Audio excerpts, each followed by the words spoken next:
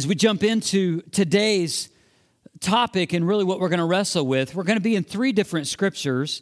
And so the first scripture we're actually going to be in is in 1 John 1. We're going to look at really one verse, but we're going to read 7 verses. And also, we're going to be in Revelation 21, verses 1 through 5. We're going to do a flyby of that. That's important. We're going to kind of catch some nuggets along the way. And then ultimately, at the end, we're going to land in Ephesians 2, starting in verse 18 through 22. And then all the way at the end of this talk, there's going to be 8 things that I want us to look at the word fellowship in a different and unique way. So we're going to look at 8 different ways that we can have fellowship and what fellowship does for us. And it has nothing to do with fried chicken or potlucks, just in case you wondered. As many people think, will the fellowship be like, oh, I like chicken as much as the next person, or potlucks? It has really nothing to do with those. That's not where I'm going with this. But I want to start with this story. Several years ago for my birthday, Marla, knowing that I loved the Miami Dolphins, we're a suffering few. They haven't won in long time. But knowing that I love the Dolphins, she paid for her and I to go to the Miami Dolphin football game in Miami. And I believe this is when we lived in Jacksonville. Is that right? I think. Was it where was it? It's when we lived in Melbourne. All right. So I said it wrong in the 9:15. Don't tell them. So it's when we lived in Melbourne, and then we drove down and went to this game. It was amazing. And I thought, you know what? They're playing the Buffalo Bills. So if there's anything that guarantees a win, it's playing the Bills, and then also home field advantage. So we got there and got there early. Actually got into Miami early. All of that, and it was great. We actually got there really early, and we had, I think, a steak and shake breakfast, if I remember correctly. Yeah, wow, what memory. It was that memorable, y'all. Not really. But so we have this breakfast, only time we've ever had breakfast there, actually, and then went into the game, and we were like way up high, but it was great because it's one of those type of stadiums where if you're up high, it's such a steep angle that you feel like if you fall from there, you're actually going to fall onto the field. So it's like that, at least the way it feels. And we were around a bunch of rowdy people. It was great. So I thought, you know what? We're playing the Bills. We're going to win.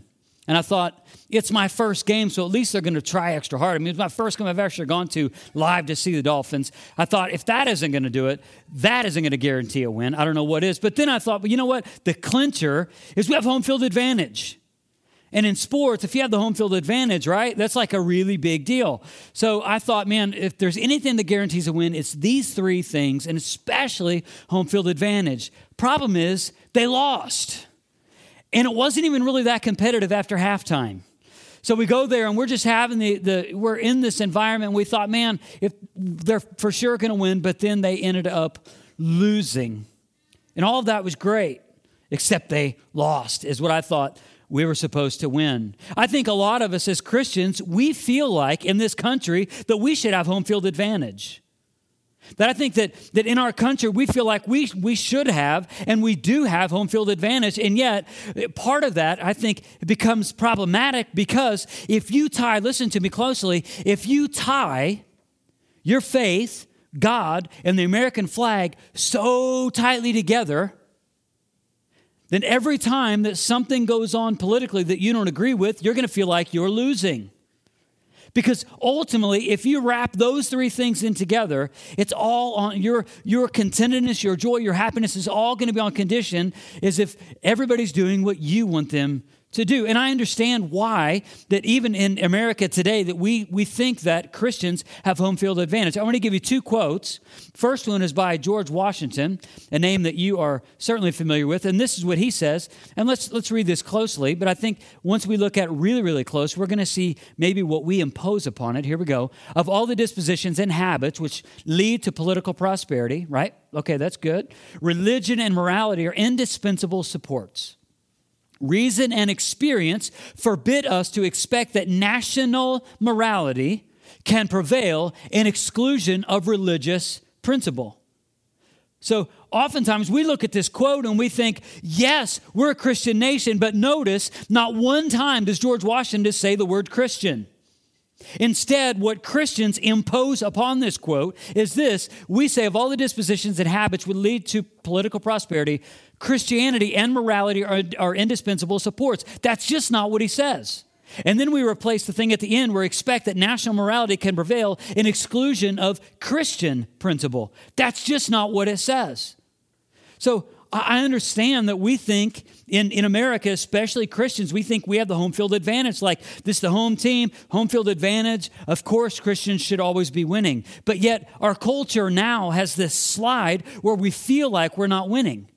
And I think maybe this next quote will help us also to understand maybe why we're not winning and what we should do about it. This one comes from Dwight D. Eisenhower. He says this: our form of government has no sense unless it's founded in a deeply felt religious faith. Notice it doesn't say a deeply felt Christian faith. Notice it doesn't say that.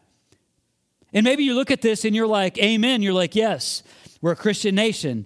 Except what he says to finish his quote out. He says, our form of government has no sense unless it's founded upon the deeply felt religious faith. And what does he say? And I don't care what it is. What he's saying and what George Washington is saying is something that we need to really listen to.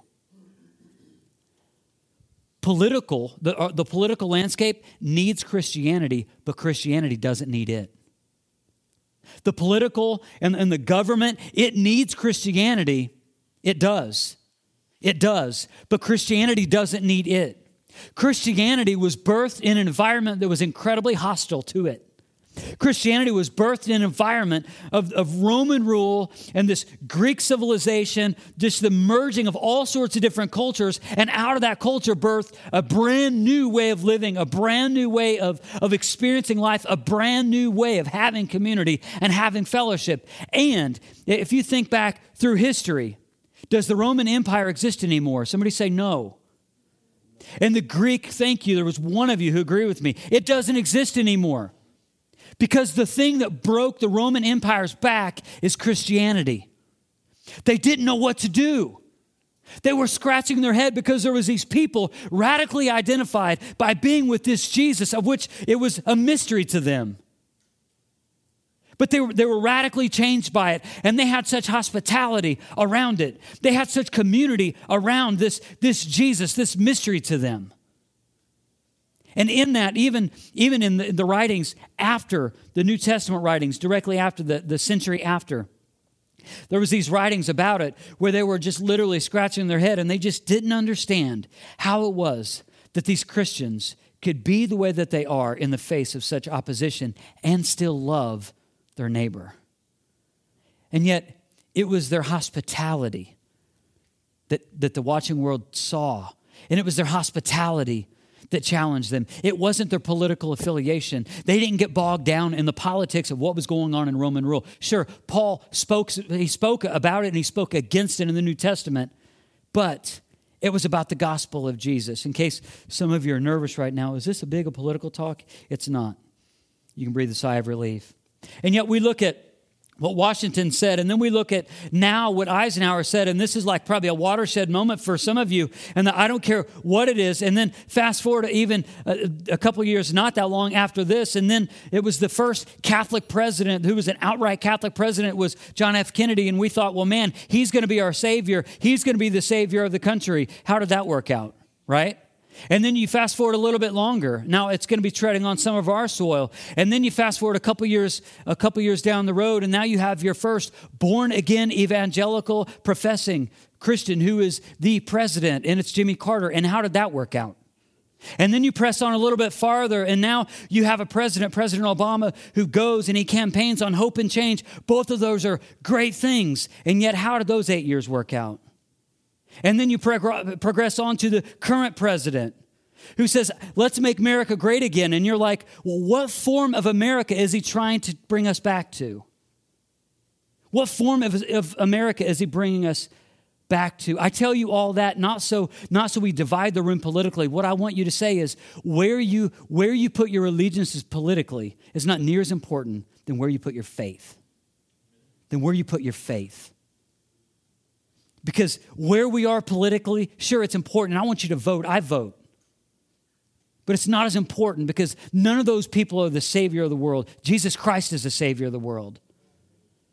And he came and he died on a hill called Calvary. And it's a place you can visit today in a literal reality.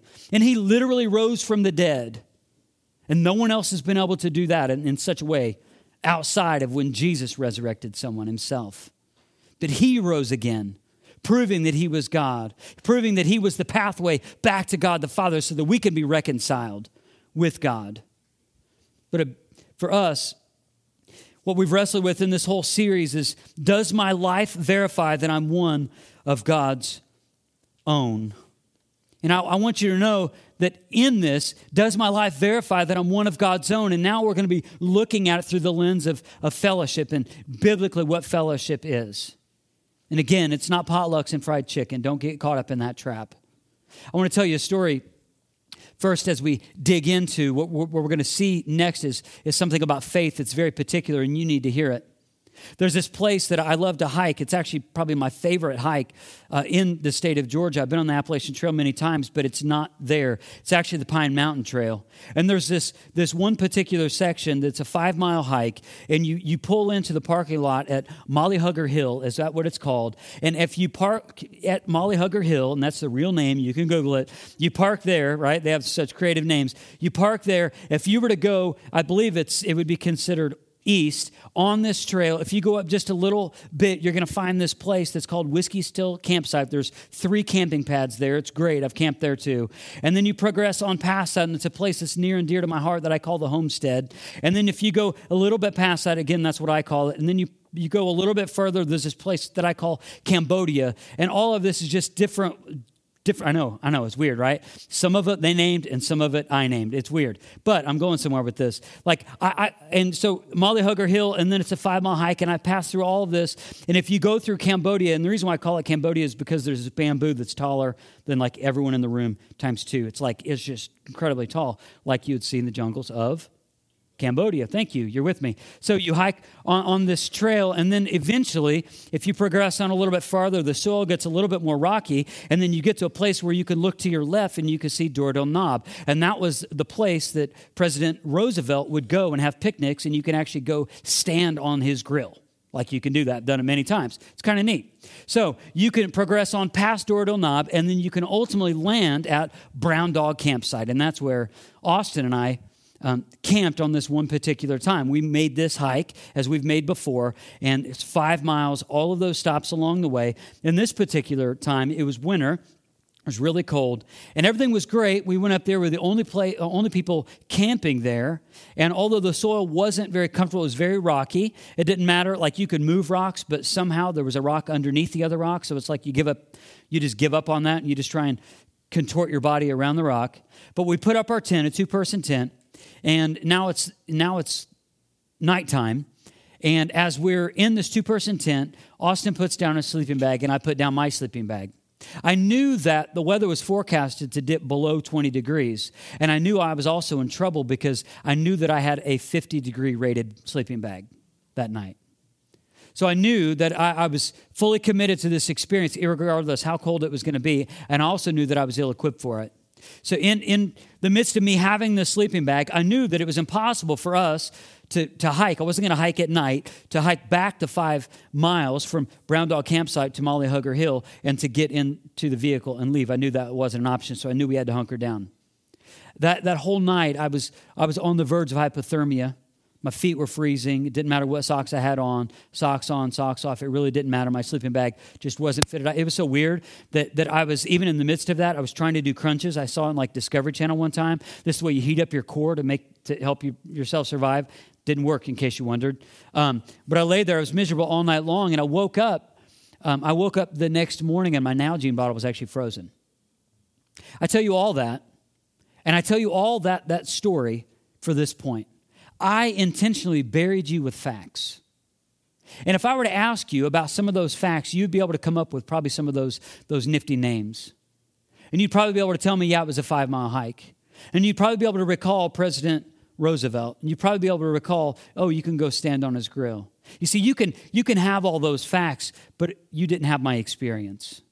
You can have all the facts of the gospel. You can have all the facts of the Bible. You can come sit in this room or any other room like it. You can sing the Jesus songs. You can sing in time or out of time. You can do whatever you're going to do. You can have all those facts, but just because you have the facts doesn't mean that you have the salvation that's offered through Jesus. You see, the Pharisees, they had all the facts. They knew the Bible better than all of us. The Sadducees, they had the facts. They had a little different way of looking at the scriptures. They too had some facts. There was no salvation in their knowledge. Even the scribes, the people who were responsible for transcribing the word of God, they knew it. I mean, they knew it inside and out, and they knew it in such a way that we will probably never know it. But you know what? All the facts wasn't enough for them to have salvation. They had facts, but it requires faith. Let me give you my definition of faith. Faith is the attitude and belief that a person gives up all self-effort. That's a very important hyphenated word. To gain salvation, but trust solely in the cross of Christ for salvation and the lordship of Christ for direction. See, faith is the attitude and belief that a person gives up all self-effort to gain salvation. The person, they just get to the end of themselves and they say, you know what? It's not a matter of how much money I can give to church to alleviate the guilt and the debt is required of my sin. It's not a matter of, I can come to church regularly and I can just have this self-effort that's going to make God say, you know what? He's going to open up those gates and say, oh, come on in. You're so worth it. See, it takes faith. And that true faith is trusting in the finished work of the cross that Jesus, when he died, finishing the work as an offer for our salvation, but also it's the lordship of Christ for our direction. You see, oftentimes we separate these two ideas of salvation without direction. We want the salvation because in it you say, well, I get the salvation and then I get to pursue the rest of my desires and get the direction from my life that I want after this. But true salvation, true born-again salvation is this. It's in a cross of Christ for salvation, but also the lordship of Christ for direction. Understanding that there's no self-effort that you can do, that you have to get to the end of yourself. In this series, we've talked about self a lot, and some things, I said this to the 915, I'll say it to you. I understand when it comes to the issues of self, many people just wrestle with the issue of self, and I've also struggled with this a bit. Week by week, I just almost expected that the number of people who would be here week per week would drop off. Because I know that when it comes to the issue of self, it's hard to wrestle with. And I know some of you are afraid of really looking at yourself, and I get it. I've got a list of reasons why, and this is an incomplete list, but I think this is the reason why some people avoid the issues of self. First one on my list is they're just afraid of what they're going to find. Like if I really get down to the heart of me, I may get into some uncomfortable things, and maybe you're really digging into the heart of you. Maybe you're going to see some things you just don't like. Maybe also you just have to admit a problem, that you have a problem. And maybe this is a problem that if you admit to this problem, you're also admitting to what other people have said about you, to you. So now if you admit there's a problem, you have to also admit that somebody else was right. Maybe you have a problem with just being quiet. So you fill your life with busyness, and I've got to be at work, and I've got this job, and I've got to do this, and I've got to do this, and I got to feed the kids, and I got to clean the house, and I got to go here, and I got to go have this trip, and I've got to go do this. And maybe what you're doing is you're just showing yourself and showing the Lord you have a problem with being quiet. Just a problem with being quiet. Because maybe the problem with being quiet is then you having to deal with the real issue with you. Maybe for you, you have an inflated self-esteem to where nobody can tell you anything. And pride and ego is driving it. It's driving it and driving it and driving it. And you have inflated self-esteem. And then maybe for this, maybe just following the rules is easier. Maybe you would just love for me to give you, could you just give me 5 rules for my life so I don't have to think anymore? Right? Some of you have been in church environments like that. There were all rules. And some of you have been into it real heavy, and you know that those rules they really aren't the gospel at all, are they? Some people have been set free from that. You don't want me to just give you 5 rules. You really don't. But I understand that wrestling with the issues of self is not easy. But you have to wrestle with the issues of self so the gospel can change you from the inside out.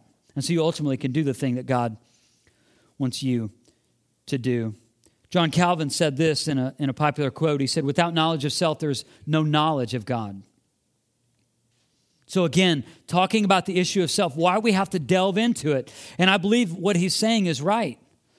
Without knowledge of self, there's no knowledge of God. And without the knowledge of God, there's no knowledge of self, which means if you peer in and you see that God is holy, and you will see that he is infinite, and you'll see that he's all powerful, you will see actually how small you really are and how much you really need him. Because when you look at God's holiness and God's perfection and God's perfect standard for living, you and I will clearly see that we don't measure up and we need a Savior.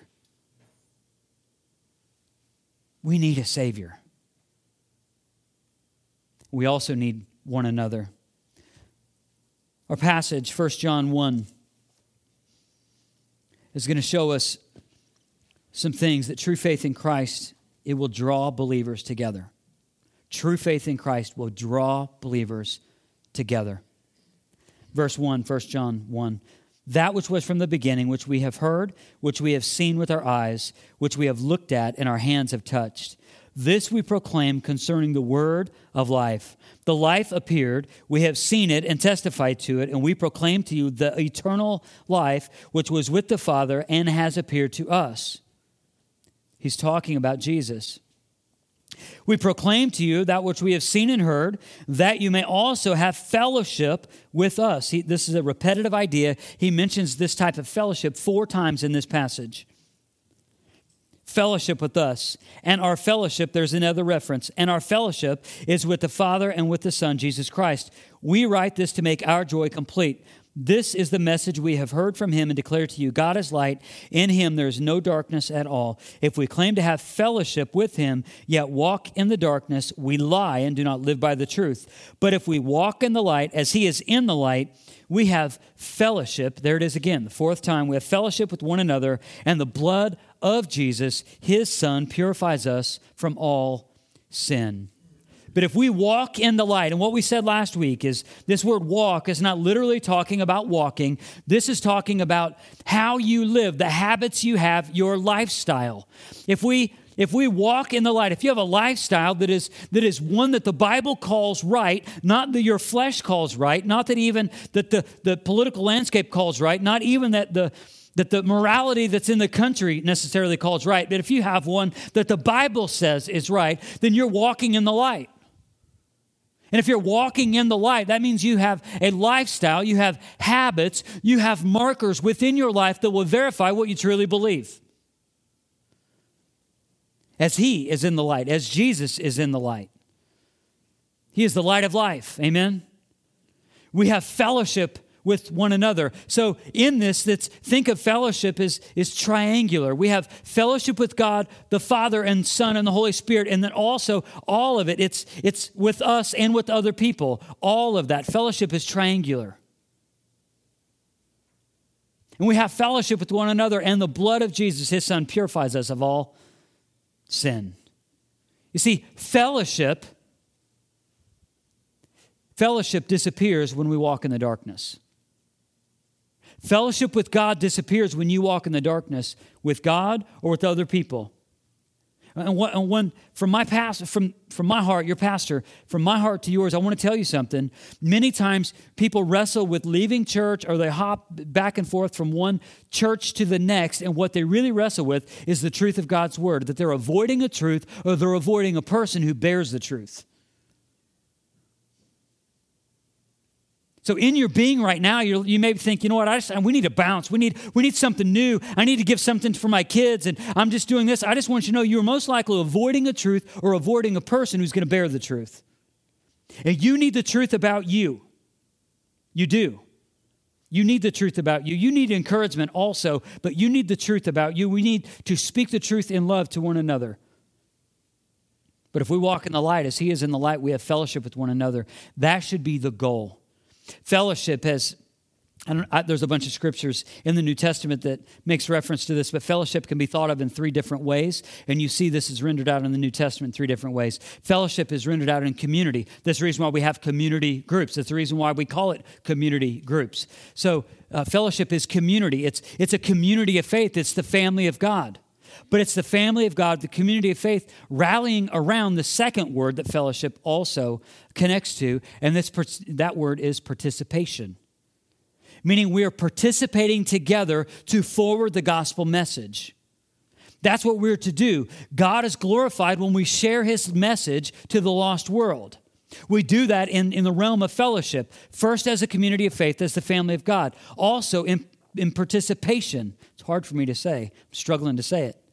But also in participation, that all of us, if you are a follower of Jesus, there should be markers also in your life. This isn't even a sermon in this series, but there should be markers in your life where you're actively pursuing the gospel and sharing it to other people. And then the last one, so community, participation in the gospel. The last one is generosity. Generosity. Your life should be just marked with generosity. Not stinginess, not greed, not ungodliness, but generosity. Because as people who have received so much from God, you see, when you've received salvation from God, and he's also, that Jesus is not, he is your method of salvation, but also he's the method of direction. What you see is the value of stuff is really, really small compared to the value of your walk with God. The value of stuff is really, really small compared to the value of a walk with God. So fellowship is marked by community participation and generosity. You see, community is not a chore to be completed. It's a necessity for Christ's likeness.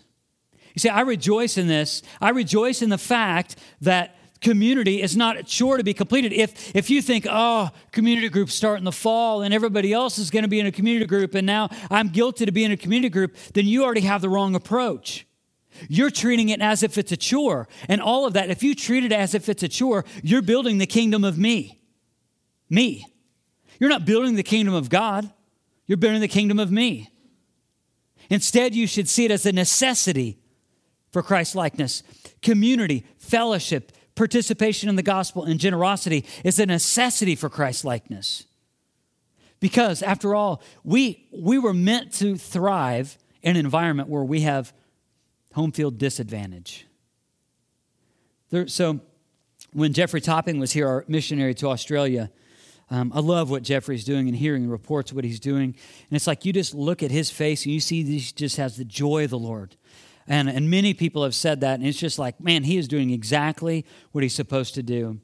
Well, it wasn't necessarily a conversation we had on stage when he was here, but it was a conversation that we had at some other time. But I was talking with Jeffrey about just the condition of Christianity in Australia. And he said it's really interesting because years ago, Australia was they viewed Christianity very favorably to where you could preach and even share the gospel very openly. And he says, but yet now it's become very secular. But in that, he says, what it's done is it's really refined the church. And now, because of this opposition, my words, not his, because of this opposition, because now they see that they're working at a home field disadvantage, again, my words, he says now because that's the reality, now the churches have to rely upon one another. Now they have to rely upon one another because now their comfort has been disrupted. And now they realize that now each little ecclesia, each little fellowship has to lean into other fellowships. And they've started to view things, not just building their own little kingdoms, but instead expanding the kingdom of God on foreign soil. You see, that's what an ambassador does, though, isn't it? An ambassador lives as a citizen of another land on foreign soil. That's the reason why in the gospel we're referred to as ambassadors for Christ. We've been given the ministry of reconciliation. It's what it says in 2 Corinthians.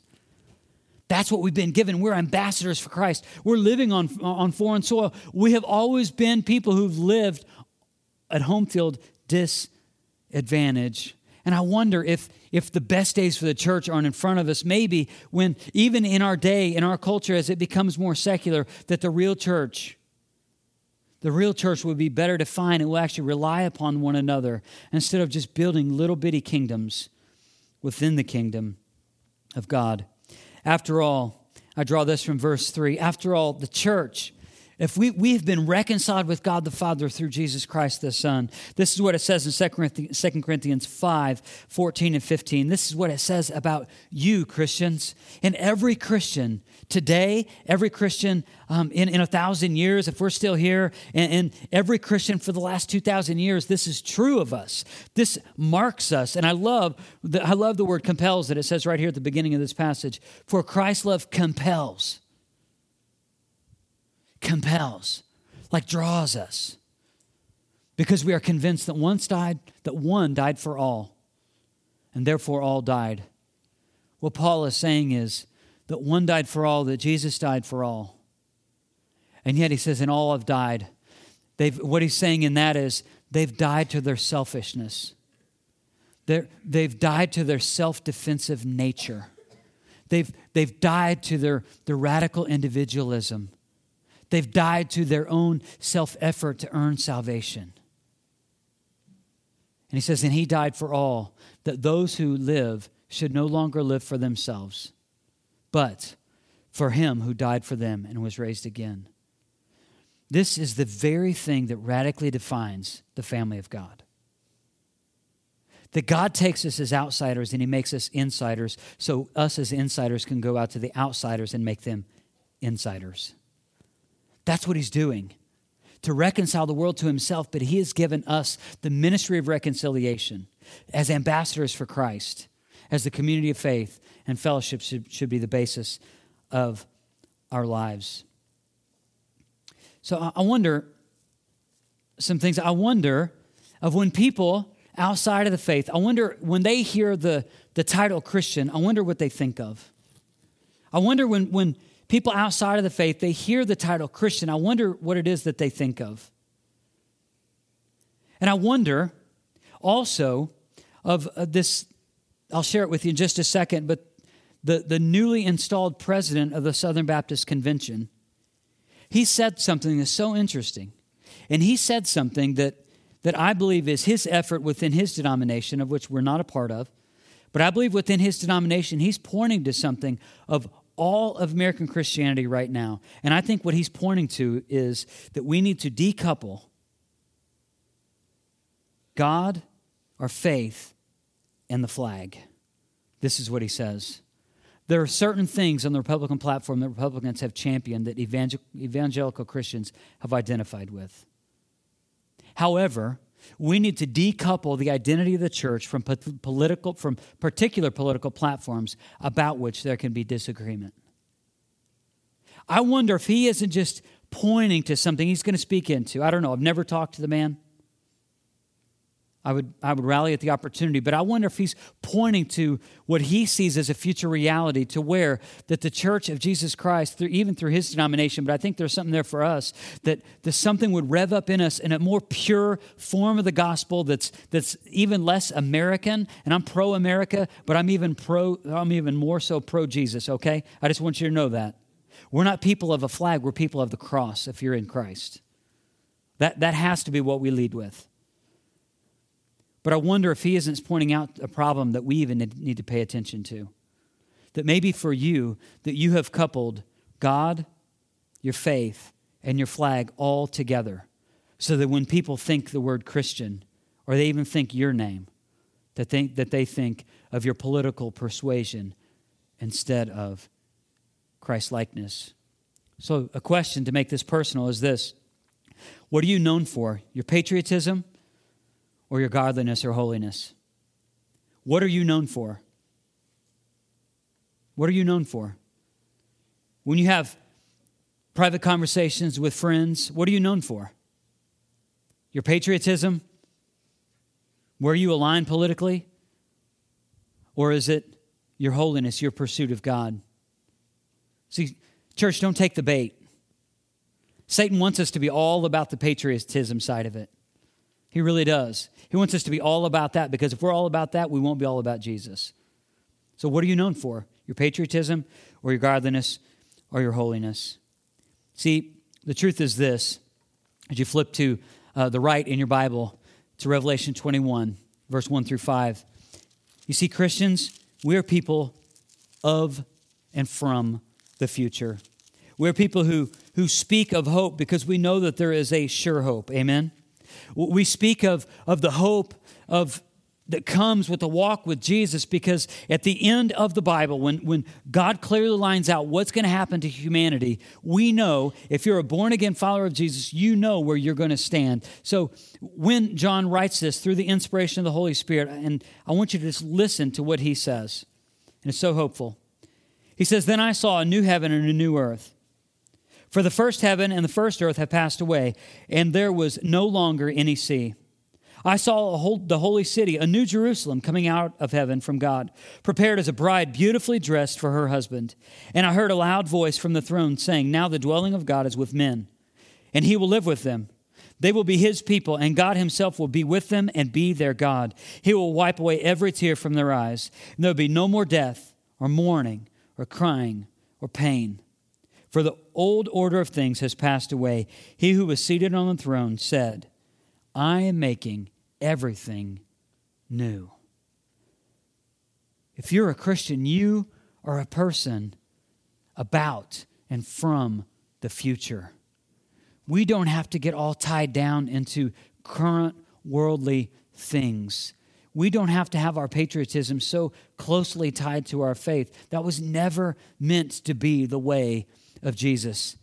That's not, the way of Jesus was never supposed to be so closely connected to that where people would automatically know where we stand politically just because we are indeed followers of Jesus. But we're not the first people to struggle with this, actually. Go to the left in your Bible, if you would, to Ephesians 2.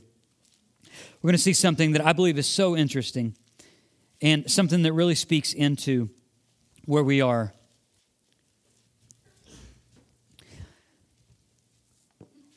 There's this statue that sits outside off the coast of New York. A statue I've seen.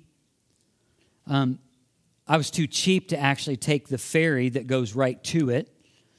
So I actually got the advice of somebody who, I think it was somebody who was running the subway in New York City, but it gave me the advice. He says, "You know what, you're not going to have the best view that you would if you took the Liberty Island ferry, but instead just take the Staten Island ferry, and you still get a good view of it, and you actually get a good a view of the landscape of New York City." And I was there for work, and we had a day away, and we stayed actually on Long Island, and we took a train right into Grand Central Station.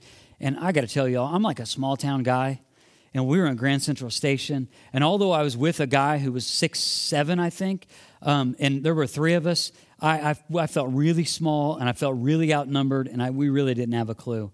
So we got some advice of people. We found out the New Yorkers were really nice. Certainly nice to us. And they gave us some direction of what we were supposed to do, and we got this advice to take the Staten Island ferry. Eventually, we got on the Staten Island ferry, and I remember looking out at the Statue of Liberty, and it was amazing. I mean, it was just amazing there. I was actually there August of 2001. I remember looking back and all that the Statue of Liberty stands for. And it stands for some pretty great things. I think maybe for the foreigner, somebody who is not an American, I think looking at that, if they were to look at it coming in, they would look at it and with awe, and they would say, "Wow, this is just a place of promise and prosperity and possibility." But I also think that now as Americans, now because people don't get on boats and come through Ellis Island anymore, now I think that it stands for something different. And I think now, this is my opinion, I think what the Statue of Liberty stands for now is it stands for more of a closed-off nature, that now that we're not a country that's open to other people, but it's just closed to those who think like us, who believe like us, and who are willing to live like us. So it stands for two different things. And I think in that, and again, that's my opinion, we can absolutely disagree on that. It's not Bible.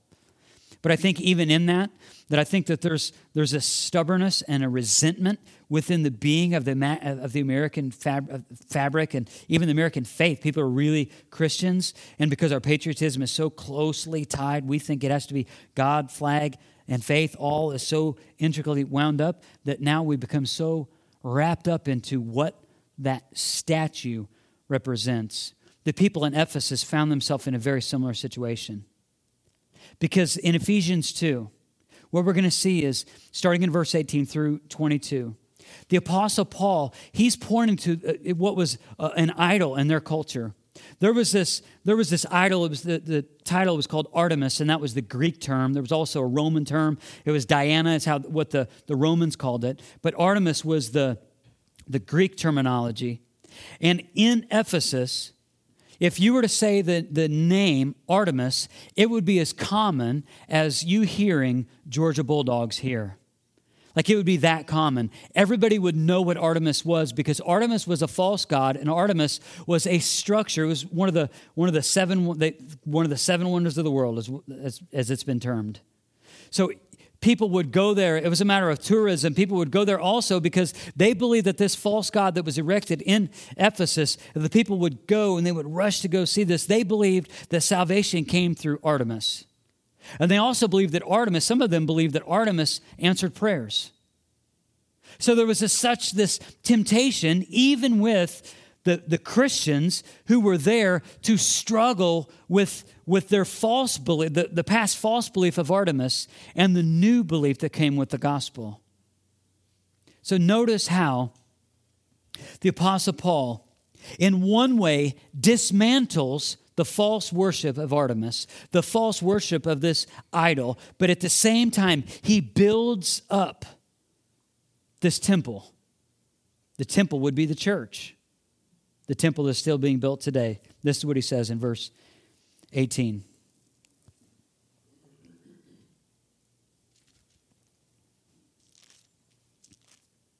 Usually you have to go to the right verse to read it. Here we go. Ephesians 2:18. For through him we both have access to the Father by one Spirit. So he's saying that now, if you're in Christ, it doesn't matter where you came from. And this was a cultural melting pot. The city, because of Artemis, people would come from all over the Roman Empire to come land there, because this was known as a blessed place. But notice what he says in verse 19. Consequently, you are no longer foreigners and aliens, but fellow citizens with God's people and members of God's household, built on the foundation of the apostles and prophets, with Christ Jesus himself as the chief cornerstone. In him, the whole building is joined together and rises to become a holy temple in the Lord. And in him, you too are being built together to become a dwelling in which God lives by his Spirit. So in this, what he's saying, and I want us to see this clearly, in this, he's in one way dismantling this false belief of Artemis, that Artemis was worthy of our worship, that Artemis was worthy of offering up prayers to, that Artemis was a pathway to salvation. In one way, he's tearing that down, and yet in the other way, he's building up a whole other idea. But he's using the cultural idol to do it, as this idol defined Ephesus. And Ephesians was a letter written to the church in Ephesus. And now, let's again go through this. And let's notice some things that he refers to. He says members of God's family and fellow citizens, because there was a cultural melting pot. They were from all over the place. And they would all want to come and land there in this place because it was a blessed place. Draw whatever conclusions that you want to the United States of America about what I'm saying right now. Built on the foundation of the apostles and prophets, with Jesus as the cornerstone, as the chief cornerstone. In the scriptures, Jesus is referred to as the chief cornerstone twice. The other one is in 1 Peter, and this is the one that he's speaking into now, the chief cornerstone, because Artemis was this structure of false belief. Again, there's more. Joined together, rises to be a holy temple. Artemis rising off the ground that they would bow down and worship. Being built together. So now this is the family of God being built together to be a dwelling place in which God lives by his Spirit. There should be a clear marker in your life, if indeed you are a born-again follower of Jesus. And that marker should be one where you see that it's necessary for you to be in fellowship with other Christians. Because when you walk in the darkness, fellowship disappears with it. But if you're walking in the light, you should intuitively know, you should spiritually be aware, you should just be drawn to, compelled, what Paul said, to love people, to love the fellowship of God. Because the thing that you have in common is stronger than every other thing in all of the earth. 2 defining statements, 2 questions, and then 8 takeaways, and then we're through. You can hold me to that. Here we go. First one is this. If you're continually dissatisfied with the results of your life, you're probably building the kingdom of me. If you're continually dissatisfied with the results of your life, you're probably building the kingdom of me.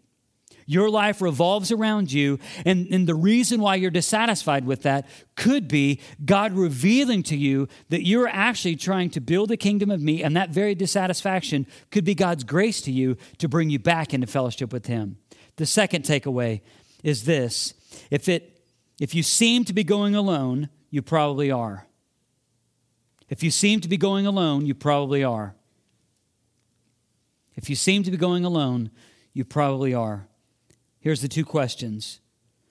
If you find yourself in either one of these 2 situations that I just pointed out, maybe you need to wrestle down these 2 questions. First one is this. Is there a truth I'm avoiding? Maybe the reason why you're trying to wiggle out of fellowship and you're like, I need to go to another church. I need to bounce. I need this. And you start using excuses. Well, I need my kids this and my kids aren't this and this and this. Maybe the reason why you bounce from church to church to church and church hop has nothing to do with those churches. It's because you've avoided a truth. Is there a truth you're avoiding? Second one, is there a person you're avoiding? Is there a person you're avoiding? And what I found to be true is this. The person that you're avoiding is probably the person who's bearing the truth. So you're avoiding a person because they are most likely the person who's bringing the truth. See, we won't have fellowship with God unless you're in fellowship with others, and that should be a clear marker in your life. So supposing to say that if you want to decouple, this is where we're going with this, if you want to decouple God, your faith, and the flag, if you want to decouple those, it's going to take certain practices, spiritual practices, that happen in the accompaniment of fellowship for you to do so. So, fellowship is to lead a born-again believer to be more like Jesus. I want to give you a list of 8 things, and I'm going to add to these, so if you're somebody who writes these down, probably going to have to write fast, okay? I'm sure I'm going to be talking about these more in the future. But these are the 8 things that literally help us to flesh out what true fellowship is. And nowhere on the list is fried chicken or church potluck. Okay? It's not. So, first one, fellowship is to lead the born-again believer to be more like Jesus in evangelism. When Jesus sent the 72 out to do the work of evangelism, He sent them out 2 by 2. He didn't send them out individually. He sent them out 2 by 2 to go city to city, village to village, people to people, looking for a person of peace that they would be able to share the gospel with. So when it comes to evangelism, this is something that we as a fellowship have to be about. So we have to be about this in this way. We have to be about it in understanding that people will come within these doors and they come in a state of pre-Christian, and we want them to help to go pre-Christian, they're not born again, to being the new convert. So when it comes to this environment, we give them an opportunity to grow from being not followers of Jesus to being followers of Jesus. When it comes to spiritual formation, think of it in these 2 words, being and becoming. Spiritual formation is being with Jesus, and there's a bunch of practices that to be with Jesus so that we can ultimately become like Jesus. That's spiritual formation. When it comes to discipleship, think of it in these 2 words, teaching and training. Teaching and training. So for you, if you want to disciple someone, all you have to do is teach someone what you know. And if you've given your life to Jesus, you have something to teach someone else. You already have something to teach someone else. You don't have to be a 20-year Christian to then cycle back to disciple someone else. We have to be about discipleship. Fellowship is rooted in evangelism, spiritual formation, discipleship, and mentoring. Think of mentoring in this way. Mentoring is helping people move toward their potential. Helping people move toward their potential. So part of mentoring is you will know each other's spiritual gifts. You will know the certain type of spiritual DNA and makeup within a person. So you're working to help them reach their potential. You're mentoring them to cheer them on toward their potential. The fifth thing, spiritual guidance, is this. It can be termed up with these words: together, ... with God. Spiritual guidance, which means, hey, we're in this together. You're seeking direction for your life. You want to know, you're seeking, should I do this? Should I go there? Should I date him? Should I date her? Should I go to this place? Should I go and pursue this ministry thing? What is it that I should do? It's saying, you know what? I'm seeking spiritual guidance. So we're together, and with God's help, we're going to seek what's best for you. So together with God. Who would have thought that fellowship had so many layers? Think of the next one. Spiritual friendship is this: sharing and support. Sharing and support. Sharing and support. So it is as a friend should be, and yet you're supporting with one another. You're sharing and supporting. Next one. Spiritual counsel. Think of it in these three words. Spiritual counsel comes in many forms, but I've summed it up in three: conversations, letters, and sermons. Whoever is up here and declaring the truth of God's word is giving you spiritual counsel every week. Every week. When we have community groups that meet in the fall, we have 2 semesters, one in the fall going up till Christmas, and then we take about a month break, and then we come back for our second semester in winter and then in the spring. We do that, and that also is spiritual counsel. That's what you do. So I do it through sermons. Conversations are had in community groups and also just over coffee with friends, but also think of it as in letters, meaning that it's something personal. Maybe for you it's not a letter. Maybe you just write just little encouraging things on someone and you put it on their messenger feed and you just send them bits of encouragement. You're just giving them spiritual counsel. You're just trying to prod them along towards being like Jesus. And the last one, spiritual direction, can be summed up in 2 words: soul care. Soul care. This takes time to develop, but we should have people in our life that they would ask us, say, man, how are things right now? How's your level of joy right now? Do you feel victorious right now, or do you feel defeated right now? That's the condition of your soul. Are you experiencing the happiness and joy and pleasure that comes with the walk with God? Or are you feeling like you are worthless and defeated? You need the fellowship of other believers to ask you those questions. So again, this is a list that I put together. And the great thing about this is, and then I'm done. See, I put these things out here and I give you these little nuggets. You're smart. I don't need to create a church program to have all of these worked out. You guys are smart. You can figure it out. You can figure out, I don't have anyone giving me spiritual guidance, or I don't have any real friends, or I don't have a mentor, or I need spiritual direction, or I need counsel. And even the great thing is this: you don't have to just rely upon me for all those things. That's why you have the fellowship of believers. That way it doesn't rest on one person. It doesn't rest on somebody with a title. It rests on the family of God. And that is what fellowship is all about. Let us pray together. Father, we come to you today, and I thank you for your loving kindness. I thank you, God, that your word is true. I thank you for everyone who maybe even feels in this moment that feel like I've been stepping on their toes, or you've been stepping on their toes. God, I thank you that your word is true in Romans 8:1, and it says there's no condemnation for those who are in Christ. So even if they feel like, wow, I've been doing it wrong, or I've thought wrong, God, you allow U-turns, you allow repentance. It's your kindness that leads us to repentance, and it's your kindness in this moment that you are wanting us to return back to you. And God, maybe there's an act of repentance that needs to be had in this room with the Christian. They've bought the lie that politics is the way to go, and their political affiliation, and maybe they've been doing things wrong, and maybe their lead for every relationship is just patriotism or nationalism or their political stance or a certain political figure, God. And maybe that's what everybody thinks about them. And God, you allow U-turns. You allow them to repent. Your kindness does lead us to repentance. And now, in the midst of that, God, there's no condemnation for those who are in Christ.